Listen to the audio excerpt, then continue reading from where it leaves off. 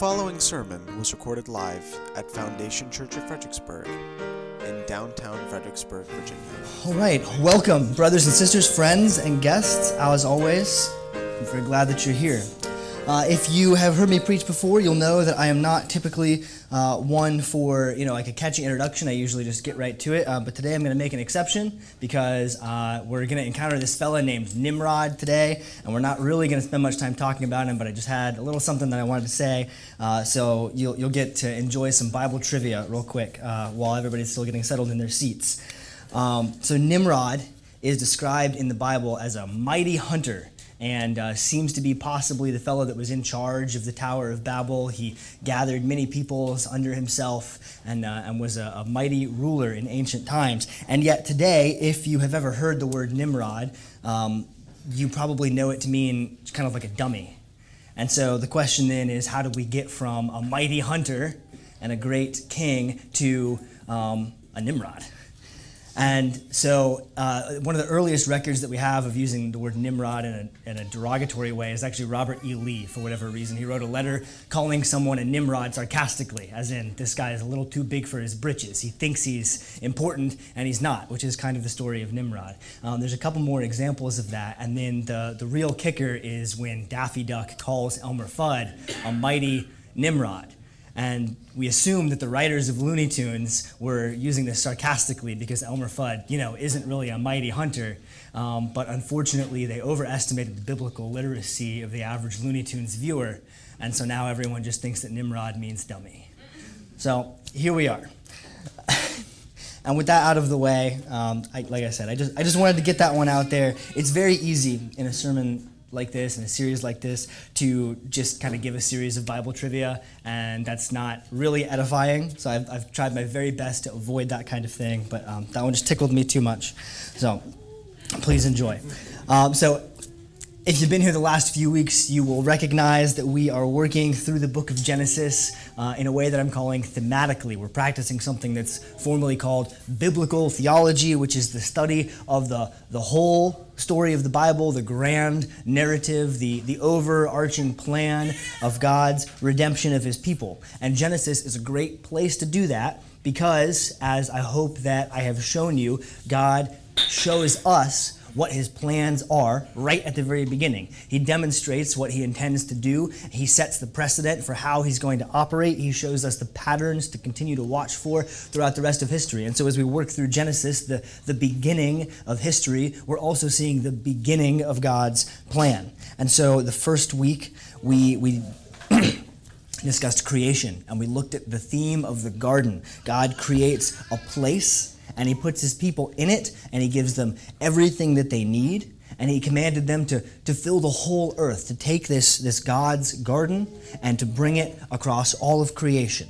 Adam, we learned, the first man, is our representative head before God, and we saw how he failed by sinning. He did not obey God's commands properly, just as we all do not obey God's commands properly. But then we saw that unlike Adam, when Jesus, the Son of God, came to earth, he came to reestablish a new garden, and unlike Adam, Jesus didn't sin, which is how, through Jesus, we can all have the salvation, the peace with God that Adam was not able to have because of his sin.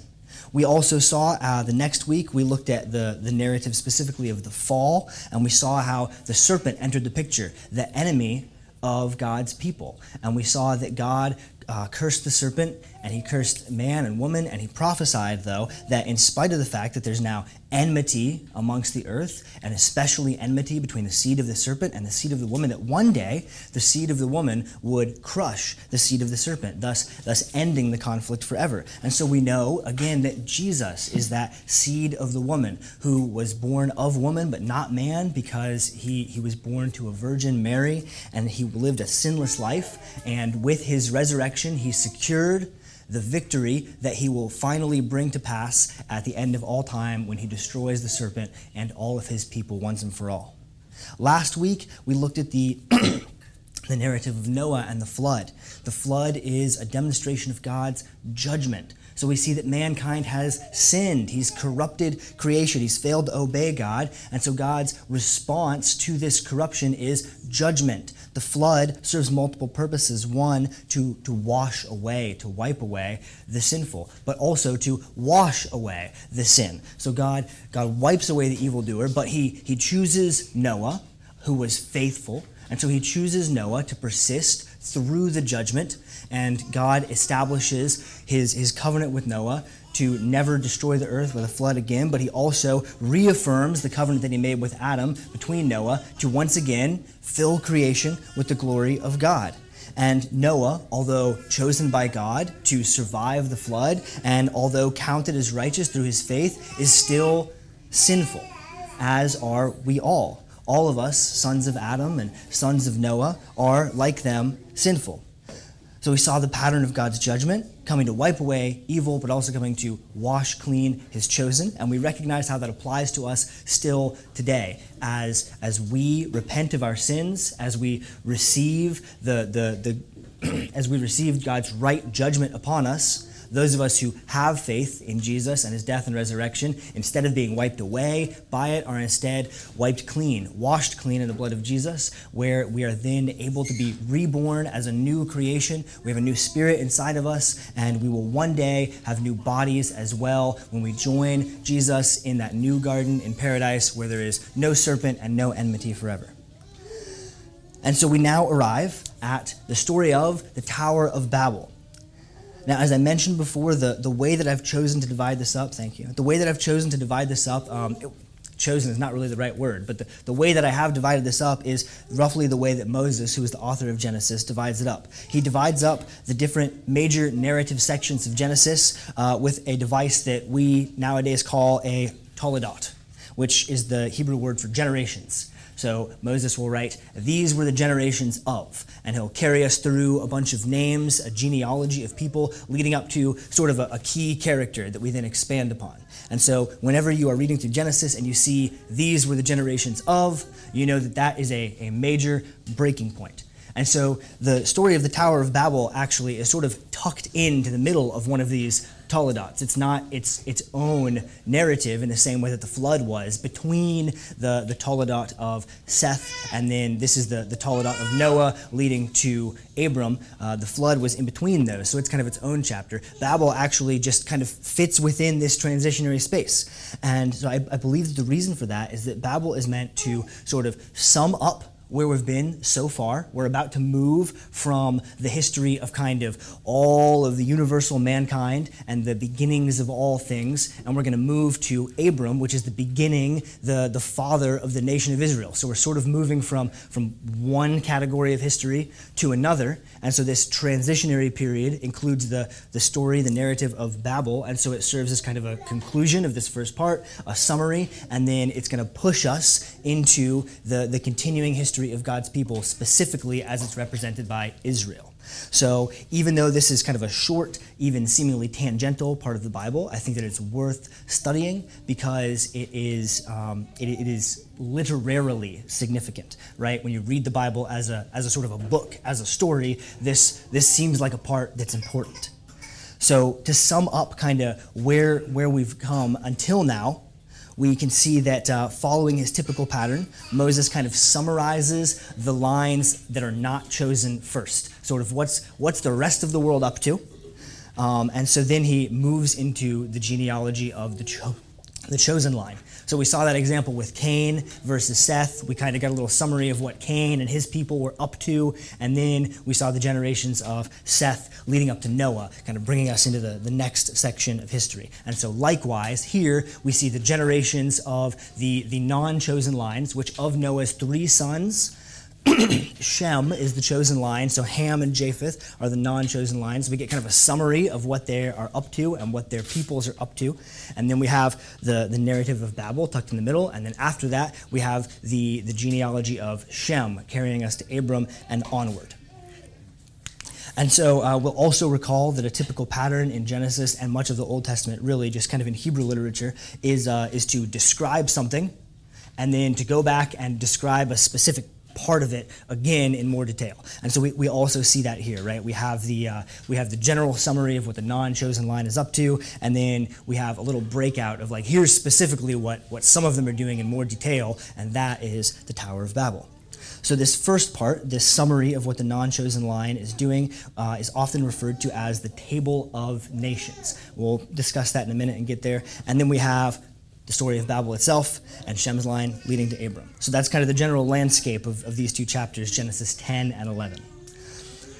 So in Genesis 10, we have one of those parts of the Bible that's just kind of a long list of confusing names, and it's really easy to just kind of breeze past those, to skip over them. Like, I don't know who this guy is. This name doesn't really come up anywhere. This person is lost to history, so we'll just turn the page and get on to the interesting stuff, the story. But there is some work to do here. There is edification. This is in Scripture for a reason, right? And so the Table of Nations roughly takes the format of Noah's 3 sons. I guess that's Japheth, Ham, and Shem. That's the order they're given in the Bible, but not their birth order.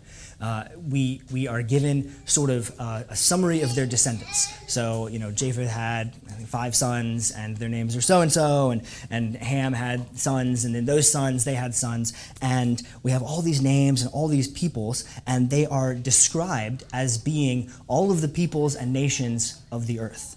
And so if you read these names, some of them are just kind of self-evidently the names of people groups that we're going to encounter in the future. We see people like the Assyrians, we see people like the Canaanites. We recognize those names. Okay, those are people groups we see in the Bible. But there's quite a few other ones that if you don't have a sufficient kind of historical background, you wouldn't necessarily pick up on. But there's a people group that's maybe the proto-ancestors of what's going to become the Greeks. There's a group of people that is listed as living in Iberia, which would be like modern-day Spain and Portugal. If you really dig in deep, you'll find maybe like the early ancestors of the Mongolians and of the Indians, of different African peoples. There is a fellow named Ashkenaz, which you may have heard of, like Ashkenazi Jews. That would be describing a group of people that moved to live in Eastern Europe. And then there's also a lot of names in this Table of Nations that just kind of historically, secularly, we really have no idea where they were or what they ended up doing, right? So we don't read this Table of Nations as like a categorical list of like each type of people group, and it's not a worthwhile enterprise to try to figure out which modern day people groups are associated with which ancestors.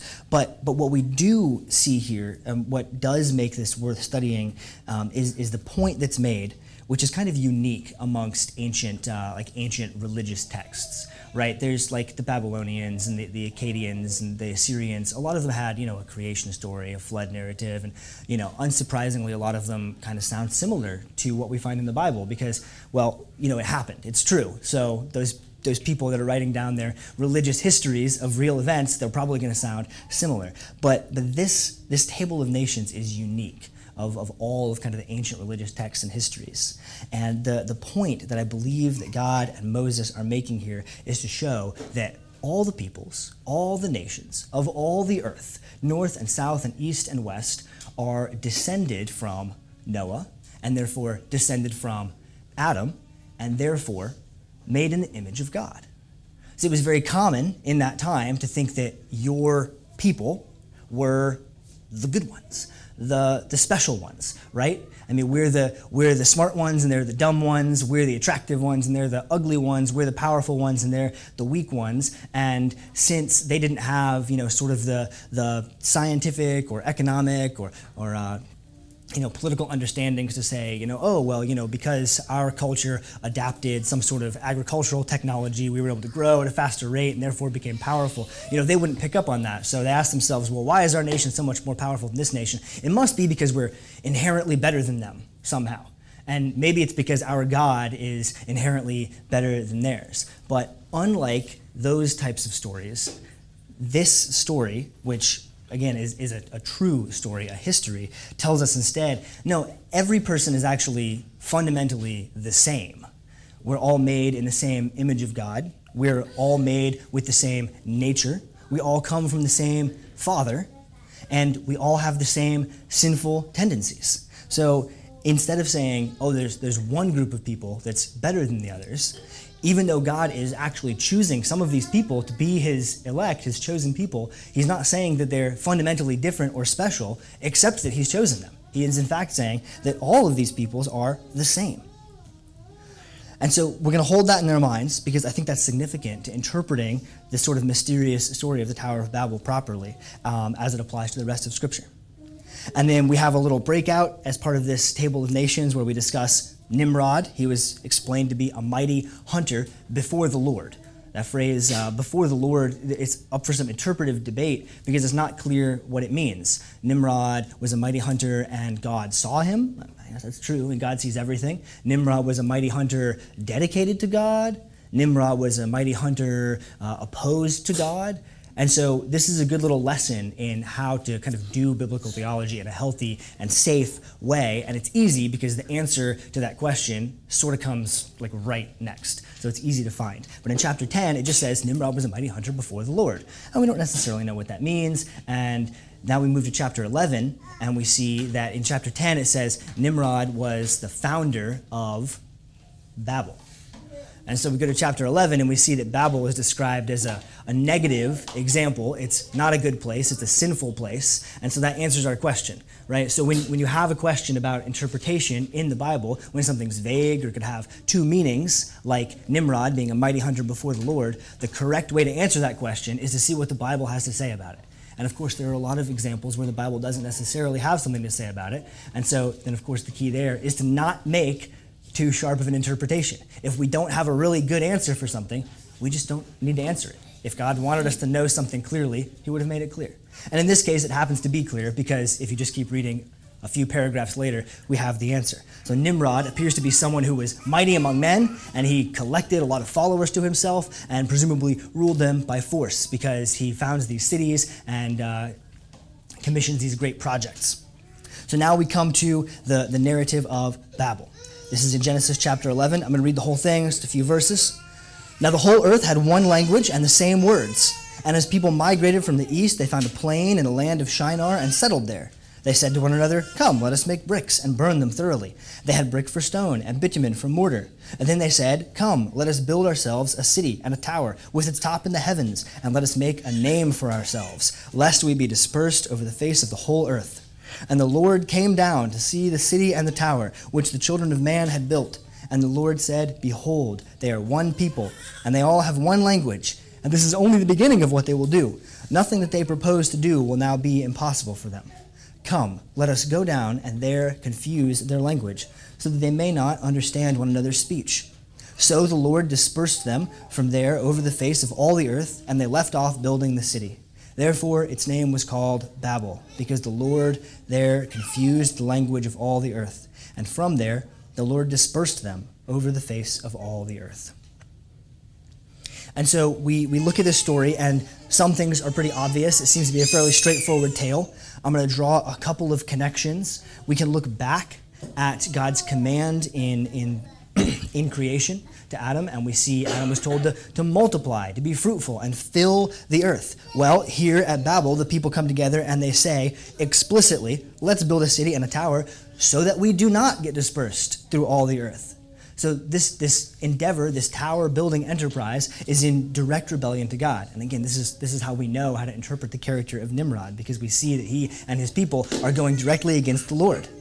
They're trying to make a name for themselves. Instead of bringing God's name throughout all the earth, they're trying to bring their own name as high as possible, staying in one place.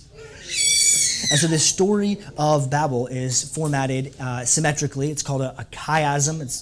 You've probably heard me talk about it before. It's a common literary structure, especially in like the Hebrew language. A chiasm is where a story or like a poem will start and then kind of build to a key point in the middle, and then sort of do like a mirror image as it finishes. So it might be like an A, B, C, D, C, B, A kind of structure. You'll see it a lot in like Psalms. So often kind of the main point of a section will be the middle.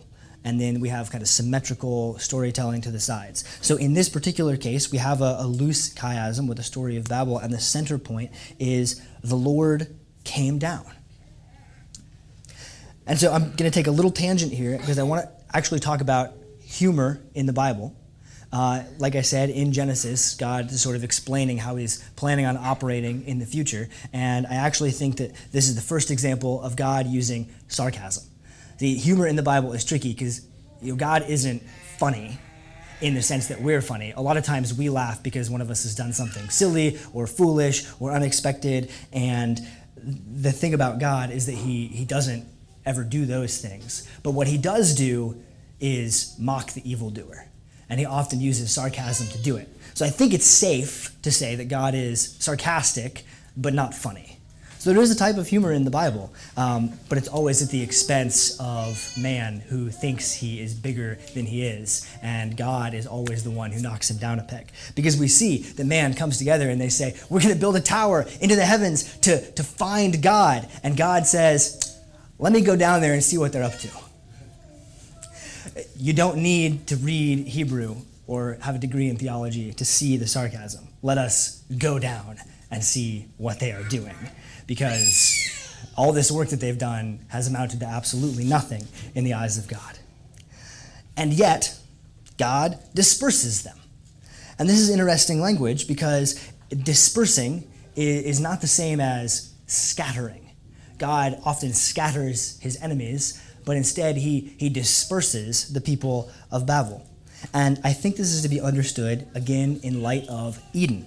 You see, Babel is a type of anti-Eden. When God created the Garden of Eden, he made a place for man to live with the intent to expand. Babel is the opposite. Man found his own place to live with the intent to stay. Instead of having God's providence, like in Eden, where God provided all of the food and presumably the building materials that they would need, in Babel they had to make their own bricks out of mud, because there wasn't anything there that God had provided for them to build a great city, because that's not what God wanted them to do there. And so instead of bringing God's image and worship throughout creation, they settled in one place and tried to elevate their own efforts. So Babel is a type of anti-Eden. But in the same way as God dispersed Adam and Eve out of Eden, he disperses the people of Babel out of that city. And I think that that is to be understood, much like when God cast Adam and Eve out of the garden. I think it is meant to be understood as a type of mercy. Because God could have wiped them off the face of the earth. He destroys his enemies. He promises that he will not be mocked.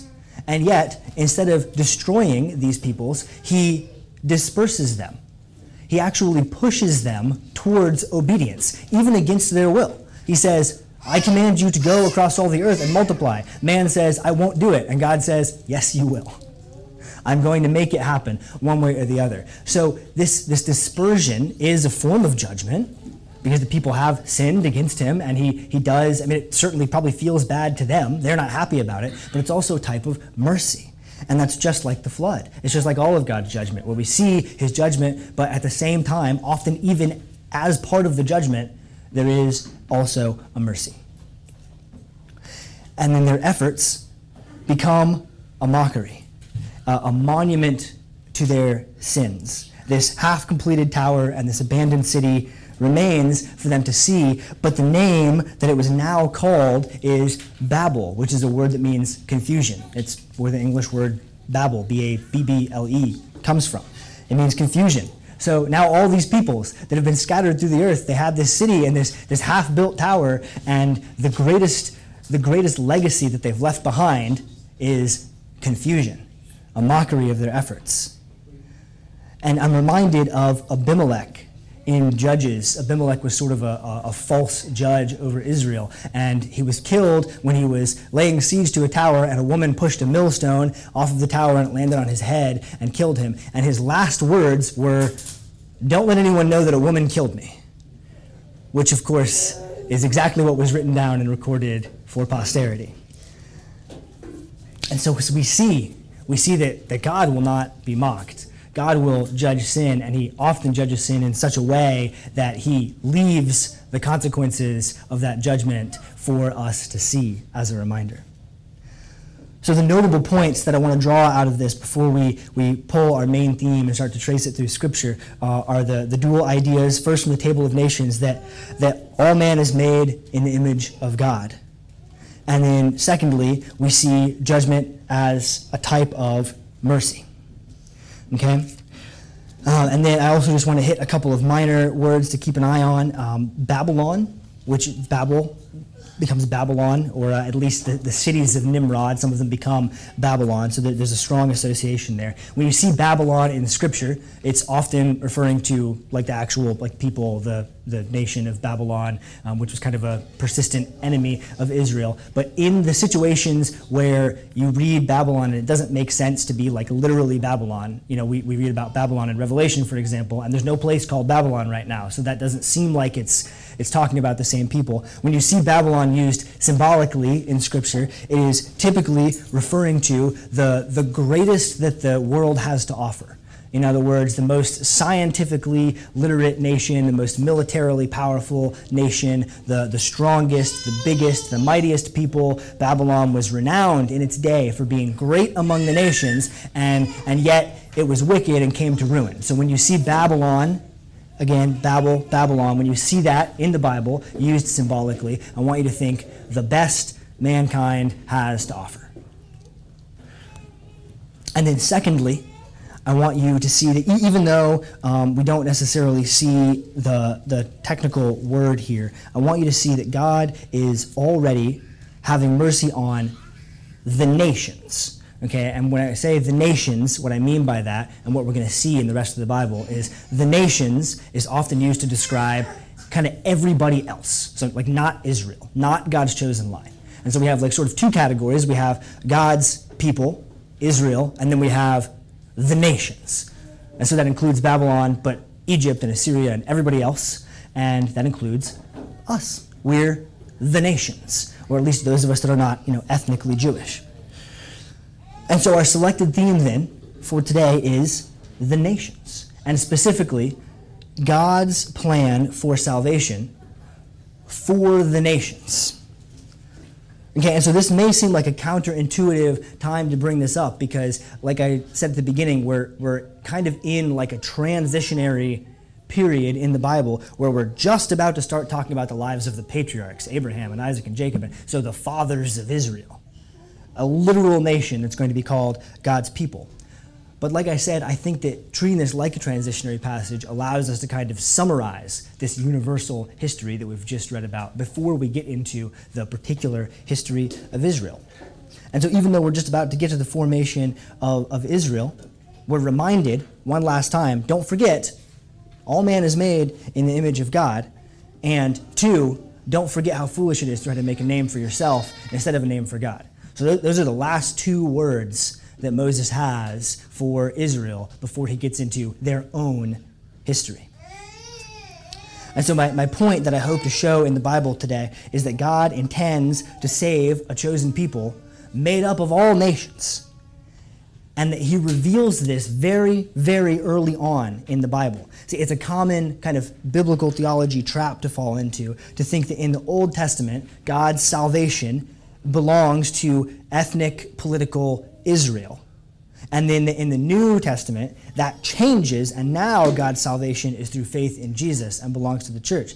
But we see, and I think we see even already right here, but we definitely see in the rest of the Old Testament, that that's not the case. God's salvation has always been through faith in Jesus, even if people did not know who Jesus exactly was or would be yet, regardless of historical era or nationality. And that's not to say that Israel is not important or significant or special. They were chosen by God and they received his word and his revelation, which is a huge blessing. And it's safe to say that a much greater percentage of Israelites were saved by the blood of Jesus than of any other nation, because God did, in fact, bless them. But being an Israelite was not the mechanism of salvation. And again, I believe that is shown right here in Babel, where we see that all man is made in the image of God, but none of man's efforts come to salvation. So let me now walk through more places in Scripture, and I'm kind of laying out my case ahead of time because I want to sort of prove my point as I go through and show you these many places in the Bible where God seems to be demonstrating that he has a plan to save people from all nations. Okay, so first, let's go to Numbers 14. I say let's go. You don't have to turn with me because we're going to go to like 12 different places.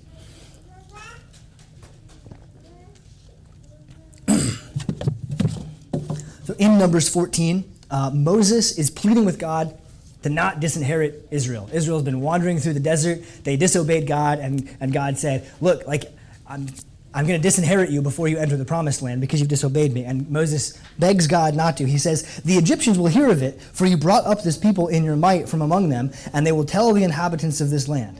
They have heard that you, O God, are in the midst of this people. For you, O Lord, are seen face to face, and your cloud stands over them, and you go before them in a pillar of cloud by day and in a pillar of fire by night. So we see that Moses recognizes here that part of the point of God choosing a people, part of the reason why God chooses Israel, is to demonstrate to Egypt how powerful God is. So in other words, God has chosen a people so that the other nations will see how great God is. So even very, very early on in kind of formal legal nation of Israel, we see that Moses already recognizes that this is part of the agenda that God has for Israel. And God's response to Noah's plea is actually equally, if not more, interesting. God says, truly, as I live, and as all the earth shall be filled with the glory of the Lord. And then he promises to let Israel persist.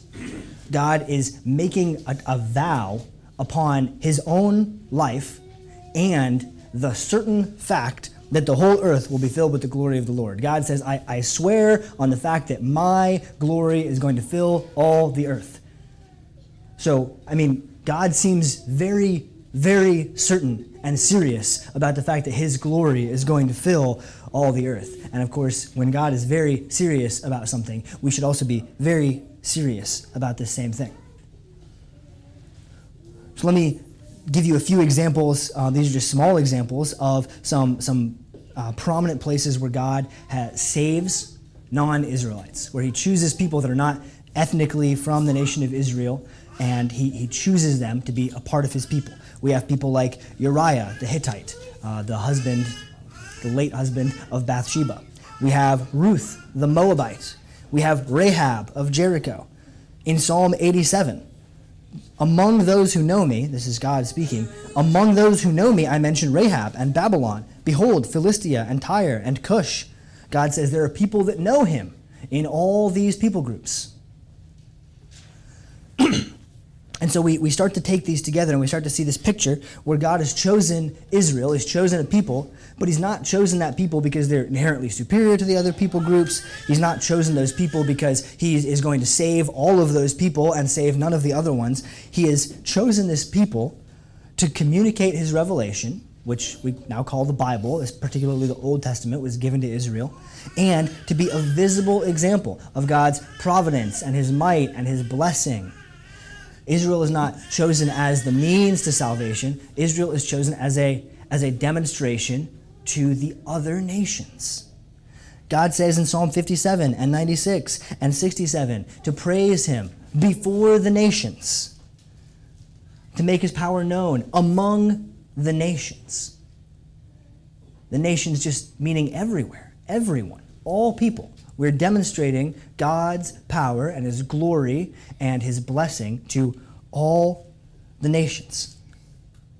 We can also look at God's judgment over either the other nations or Israel and see still more evidence. You see, it's easy to look at someone either today or someone in the Bible who's under judgment, and we can say, look at that, God is punishing the wicked. It's a good thing, they deserve it.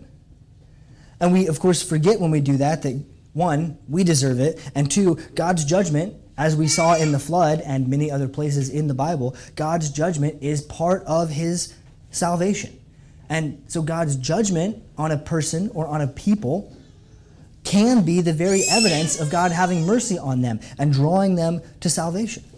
Ezekiel 36 that we read last week, it says, the nations will know that I am the Lord, declares the Lord God, when through you I vindicate my holiness before their eyes. God says, when I vindicate my holiness, when I defend my holiness that you have defiled Israel, then the other nations will know that I am the Lord. In Isaiah 19, he says, the Lord will make himself known to the Egyptians, and the Egyptians will know the Lord in that day, and worship with sacrifice and offering, and they will make vows to the Lord and perform them, and the Lord will strike Egypt, striking and healing, and they will return to the Lord. He will listen to their pleas for mercy and heal them. And we look at Jonah. Jonah is an example of someone who didn't get it, because God says, hey, Jonah, go to Nineveh and tell them to repent and return to me. And Jonah says, I don't want to. And God makes him. And then the people of Nineveh repent and turn to God. And Jonah throws a temper tantrum about it because he didn't get it. He didn't understand that the point of Israel was to bring God's glory to the nations, even though God explicitly told him to do that. Jonah thinks, oh, great, I'm going to go and tell the Ninevites to repent, and then they're not going to, and God's going to destroy them. But they do repent, and they return to God. And God accepts their repentance, and Jonah is mad. In the later days of Israel, before Israel was finally kind of scattered and into exile for the last time, we look at Micah and Malachi. In Micah 4, it says, "It shall come to pass in the latter days that the mountain of the house of the Lord shall be established as the highest of the mountains. It shall be lifted up above the hills, and peoples shall flow to it. Many nations shall come and say, Come, let us go up to the mountain of the Lord, to the house of the God of Jacob, that he may teach us his ways, that we may walk in his paths." And Malachi, the last word that God has for Israel before the coming of Jesus, he says, "From the rising of the sun to its setting, my name will be great among the nations. And in every place, incense will be offered to my name and a pure offering, for my name will be great among the nations, says the Lord of hosts." There's many more examples, but I hope by kind of starting with the founding of Israel, even starting with Babel and then the founding of Israel and moving on through the kings and the Psalms and the prophets and all the way up to the end of the Old Testament, you see consistently, over and over again, God says, I'm here to save the nations. And Israel, you are my chosen people, and you're blessed by me, and you are being used for my purposes, and that purpose is my glory among the nations. And when you think about it, it's a good thing too, because if you read the Old Testament, you often get the impression that Israel kind of stinks. They fail a lot, and they turn away from God a lot, and they get judged and conquered and defeated a lot. And instead of being kind of judgmental to Israel, I think it's wise instead to take that as an example that God's chosen people, again, aren't chosen because they're the best. They are blessed because they are chosen. And so the lesson to learn from God's choosing of Israel isn't that God only cares about Israel or that God is only saving Israel, but rather that God is using his people to bring his message, his glory, to the nations. And I'm harping on that a little bit, and we'll get to why in just a minute. But now we come to, as we always do in this series, we come to Jesus. So in Luke chapter 2, when Jesus is a baby, he's brought to the temple, and Simeon, a righteous man there, prophesies over him. He says, "Lord, now you are letting your servant depart in peace, according to your word. For my eyes have seen your salvation, that you have prepared in the presence of all peoples, a light for revelation to the Gentiles, and for glory to your people Israel." So Simeon, an Israelite, a Jew, presumably some sort of like teacher or rabbi, because he's like hanging out at the temple and is apparently considered to be like wise and influential there. He recognizes, he sees Jesus, and he says, this is a light for revelation to the Gentiles and glory to your people Israel. So he doesn't deny the significance of Israel and the blessing that God has given him, but he rightly sees that Israel culminates in the birth of Jesus. Israel has been leading up to this light for revelation to the Gentiles. And John the Baptist, when he declares that Jesus is coming, he says, the next day he saw Jesus coming toward him and said, "Behold, the Lamb of God, who takes away the sin of the world." And so Israel was not nothing. She was not unimportant or insignificant. She was blessed and chosen, but she was pointing to Jesus, who was delivered for the sins of the world and to be a light to the Gentiles. And we see after Jesus' death and resurrection in the New Testament, in Peter's and Paul's letters, We see further teaching about this. We see in Galatians, as many of you were baptized into Christ, have put on Christ. There is neither Jew nor Greek, there is neither slave nor free, there is no male and female, for you are all one in Christ Jesus. And if you are Christ's, then you are Abraham's offspring, heirs according to promise. And Ephesians 2 says, but now in Christ Jesus, you who were once far off have been brought near by the blood of Christ. For he himself is our peace, who has made us both one and has broken down in his flesh the dividing wall of hostility by abolishing the law of commandments expressed in ordinances, that he might create in himself one new man in place of the two, so making peace, and might reconcile us both to God in one body through the cross. He came and he preached peace to you who were far off and peace to those who were near. That's the nations and to Israel. For through him we both have access in one spirit to the Father. So you are no longer strangers and aliens, but you are fellow citizens with the saints and members of the household of God, built on the foundation of the apostles and prophets, Christ Jesus himself being the cornerstone. And in 1 Peter 2 we read, you are a chosen race, a royal priesthood, a holy nation, a people for his own possession, that you may proclaim the excellencies of him who called you out of darkness into his marvelous light. Once you were not a people, but now you are God's people. So you see, Israel was a people chosen by God, and they were told to do certain things, to worship him, to bring his revelation to the nations, and to be an example of God's glory to all the earth. And now that Jesus has come and he has torn down that wall of hostility between those who are far off and those who are near, between the nations and Israel, between those who were not the people of God and those who were the people of God. He's now made them into one people in himself. So everyone who has faith in Jesus is part of this new holy nation, this new chosen people. It is then natural to say that the church, which is God's people, ought to do as Israel did, or ought to have done, to worship God, to bring God's revelation to the nations, and to be an example of God's glory throughout all the earth. Because after all, as Bobby read this morning, Jesus says some of his last words before leaving the earth, all authority in heaven and on earth has been given to me. Go therefore and make disciples of all nations, baptizing them in the name of the Father and of the Son and of the Holy Spirit, teaching them to observe all that I have commanded you. And we're going back to Babel, I promise. But I wanted to draw this theme out of Israel, of God's chosen people, being a demonstration and a means for God to bring his glory to the nations, because like Israel, the church has that same commission. Okay, and so now we're going to go back to Babel, because I'm actually going to read for you the reverse of the Tower of Babel.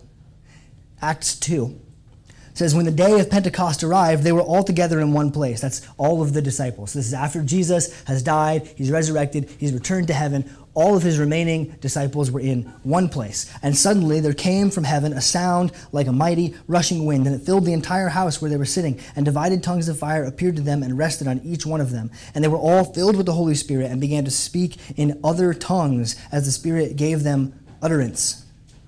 And now there were dwelling in Jerusalem Jews, devout men from every nation under heaven. And at this sound, the multitude came together, and they were bewildered, because each one was hearing them speak in his own language. They were amazed and astonished, saying, are not all those who are speaking Galileans? How is it then that we hear each of us in his own native tongue? Parthians and Medes and Elamites, residents of Mesopotamia, Judea, Cappadocia, Pontus, Asia, Phrygia, Pamphylia, Egypt, the parts of Libya belonging to Cyrene, visitors from Rome, both Jews and proselytes, Cretans and Arabians, we all hear them telling in our own tongues the mighty works of God. And all were amazed and perplexed, saying to one another, what does this mean? Others mocked, saying, they're filled with new wine. But Peter, standing with the 11, lifted up his voice and addressed them. Men of Judea and all who dwell in Jerusalem, let this be known to you. Give ear to my words. These people are not drunk, as you suppose. It is only the third hour of the day. But this is what was uttered through the prophet Joel. See, Peter knows. Peter knows what God was about.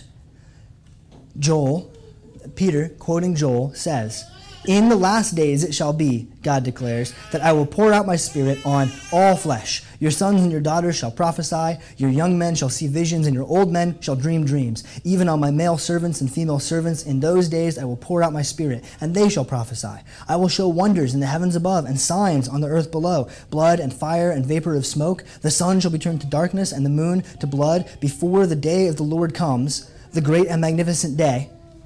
And it shall come to pass that everyone who calls upon the name of the Lord shall be saved.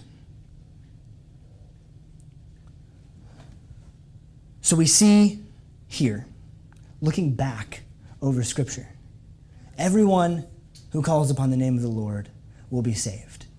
And I'm telling you, because Peter is telling me, that those who read the Bible properly can see that from the very beginning. All the way back in Babel, all the way back in the Garden of Eden, God says, take my image and my worship to all the earth. And in Babel, God says, all of these people, each one of these people, sons of Adam, sons of Noah, every one of them is made in my image. And when they don't obey me to take my image and my worship to the ends of the earth, I make them, because God is about bringing his glory to the nations. And as we always do in this series, we're going to go to Revelation and see the final culmination of this theme. In Revelation 21, we've read it before. I saw no temple in the city, for its temple is the Lord God, the Almighty, and the Lamb. And the city has no need of sun or moon to shine on it, for the glory of God gives it light, and its lamp is the Lamb. By its light will the nations walk, and the kings of the earth will bring their glory into it. Its gates will never be shut by day, and there will be no night there. All the nations of the earth, everyone who calls upon the name of the Lord will be saved.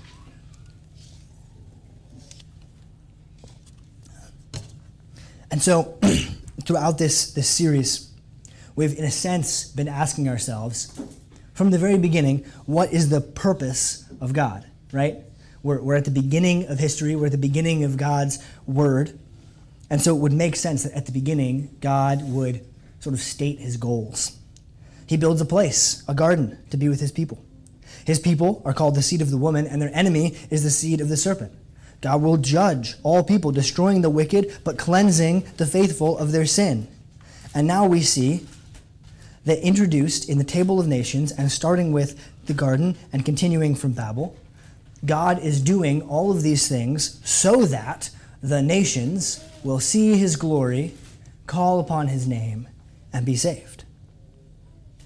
And so as God has shown his purpose, he has also given us instructions on how to carry out his purpose.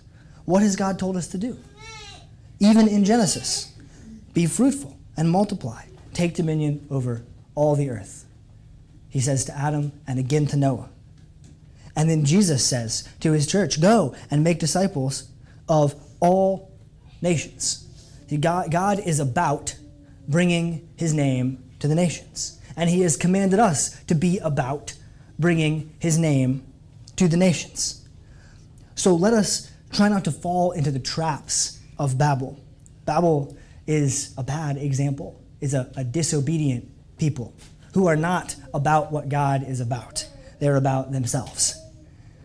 So there are two traps that we can fall into like Babel. One is when we try to make a name for ourselves, which is another way of saying we try to save ourselves.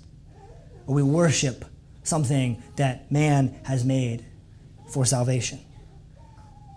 And so we shouldn't expect any nation or people or leader or technological advancement or medical procedure or anything to save us or to bring about the end of history. You may have heard that phrase, the end of history. Someone named Francis Fukuyama wrote a book in the early 90s, just kind of after the Soviet Union was dissolved and the Cold War was like really over. And he was basically predicting like, okay, that's it. Like Western democracy is gonna like sweep over all the earth, and like free market economies will result in everyone being like rich and happy, and there'll be no need to fight anybody anymore. And like there's nuclear weapons, so we're all gonna be too scared to go to war. And so like this is kind of it. Like no more wars.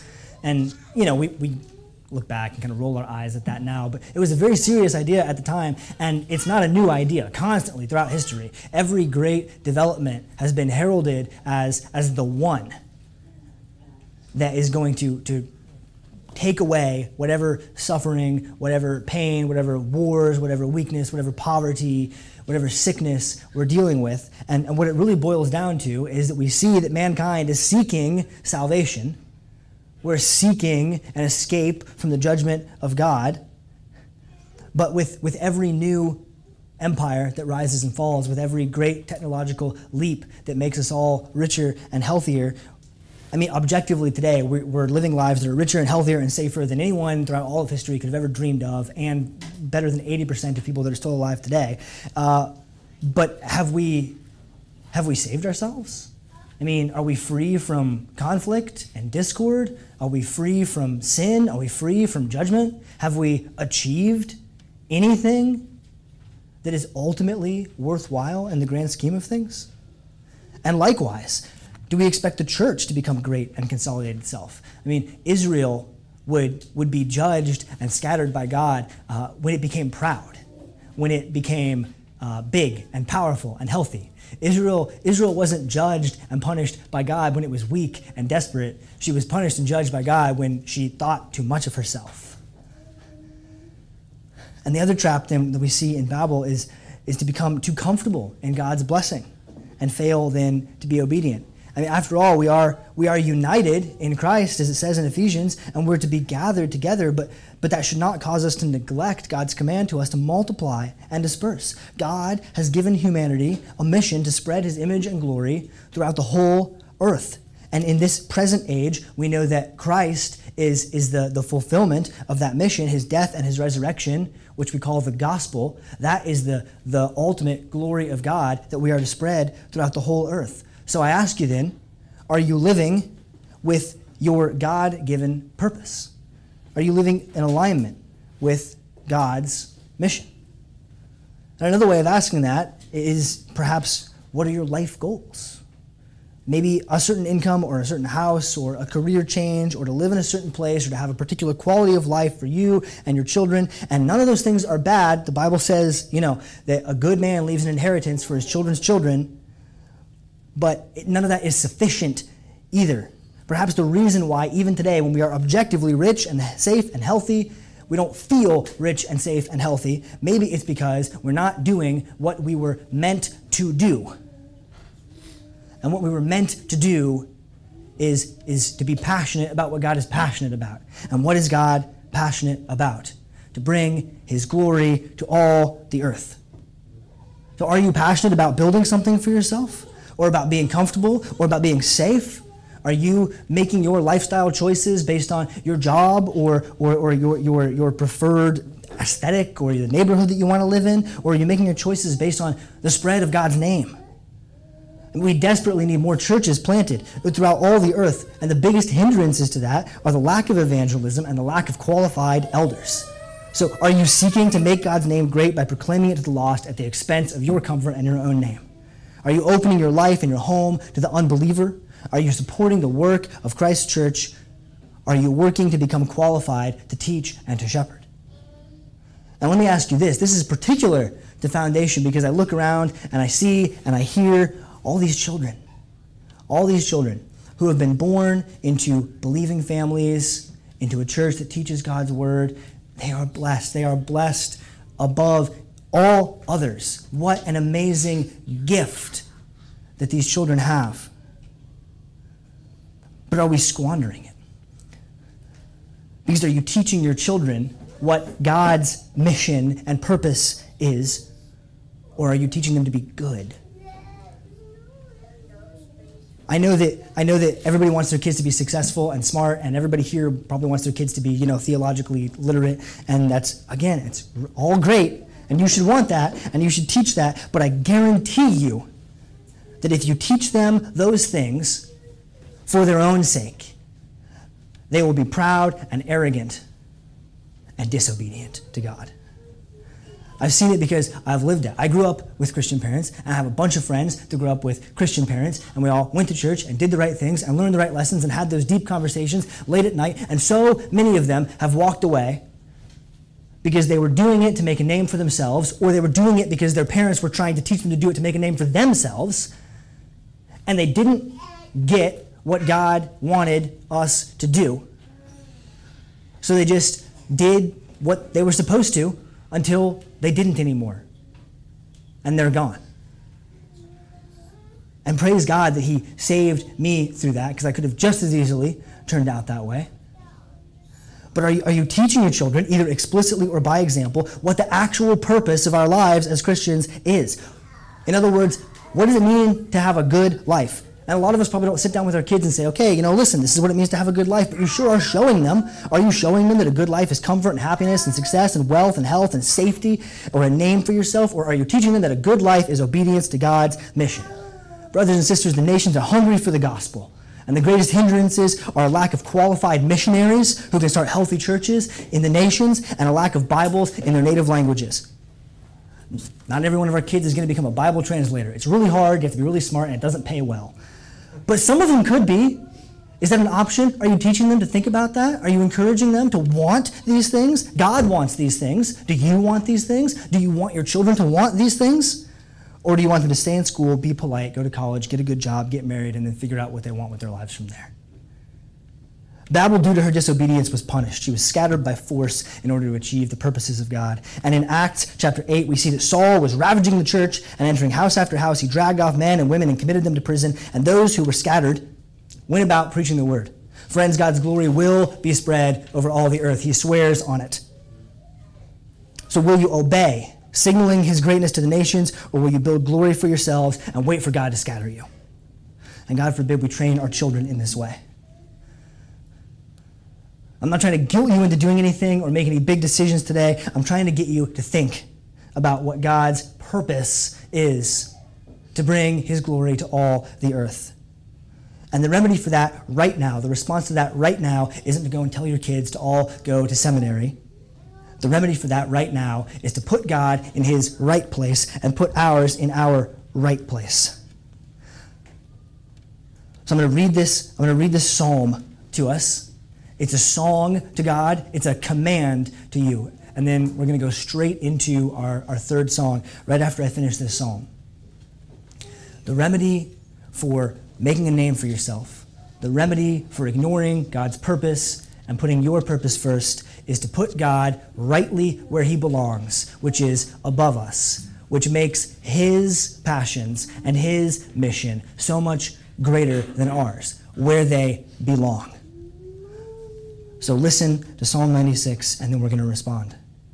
Sing to the Lord a new song. Sing to the Lord, all the earth. Sing to the Lord, bless His name. Tell of His salvation from day to day. Declare His glory among the nations, His marvelous work among all the peoples. For great is the Lord, and greatly to be praised. He is to be feared above all gods, for all the gods of all the peoples are worthless idols, but the Lord made the heavens. Splendor and majesty are before Him. Strength and beauty are in His sanctuary. Ascribe to the Lord, O families of the peoples. Ascribe to the Lord glory and strength. Ascribe to the Lord the glory due His name. Bring an offering and come into His courts. Worship the Lord in the splendor of holiness. Tremble before Him, all the earth. Say among the nations, the Lord reigns. The world is established, it will never be moved, and He will judge the peoples with equity. Let the heavens be glad, let the earth rejoice. Let the sea roar and all that fills it. Let the field exult and everything in it. Then shall all the trees of the forest sing for joy before the Lord, for He comes to judge the earth. He will judge the world in righteousness and the peoples in His faithfulness. Please stand. We're going to sing song number 69, My Worth Is Not in What I Own. All sermons are released under a Creative Commons, non-commercial, no derivative 3.0 license. If you would like to learn more or listen to past sermons, please visit us at foundationfxbg.com. At the cross,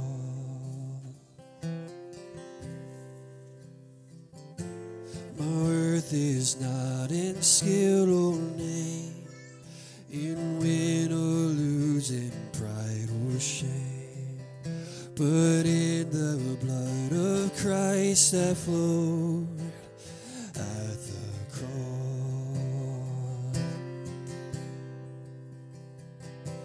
And I rejoice in my Redeemer, greatest treasure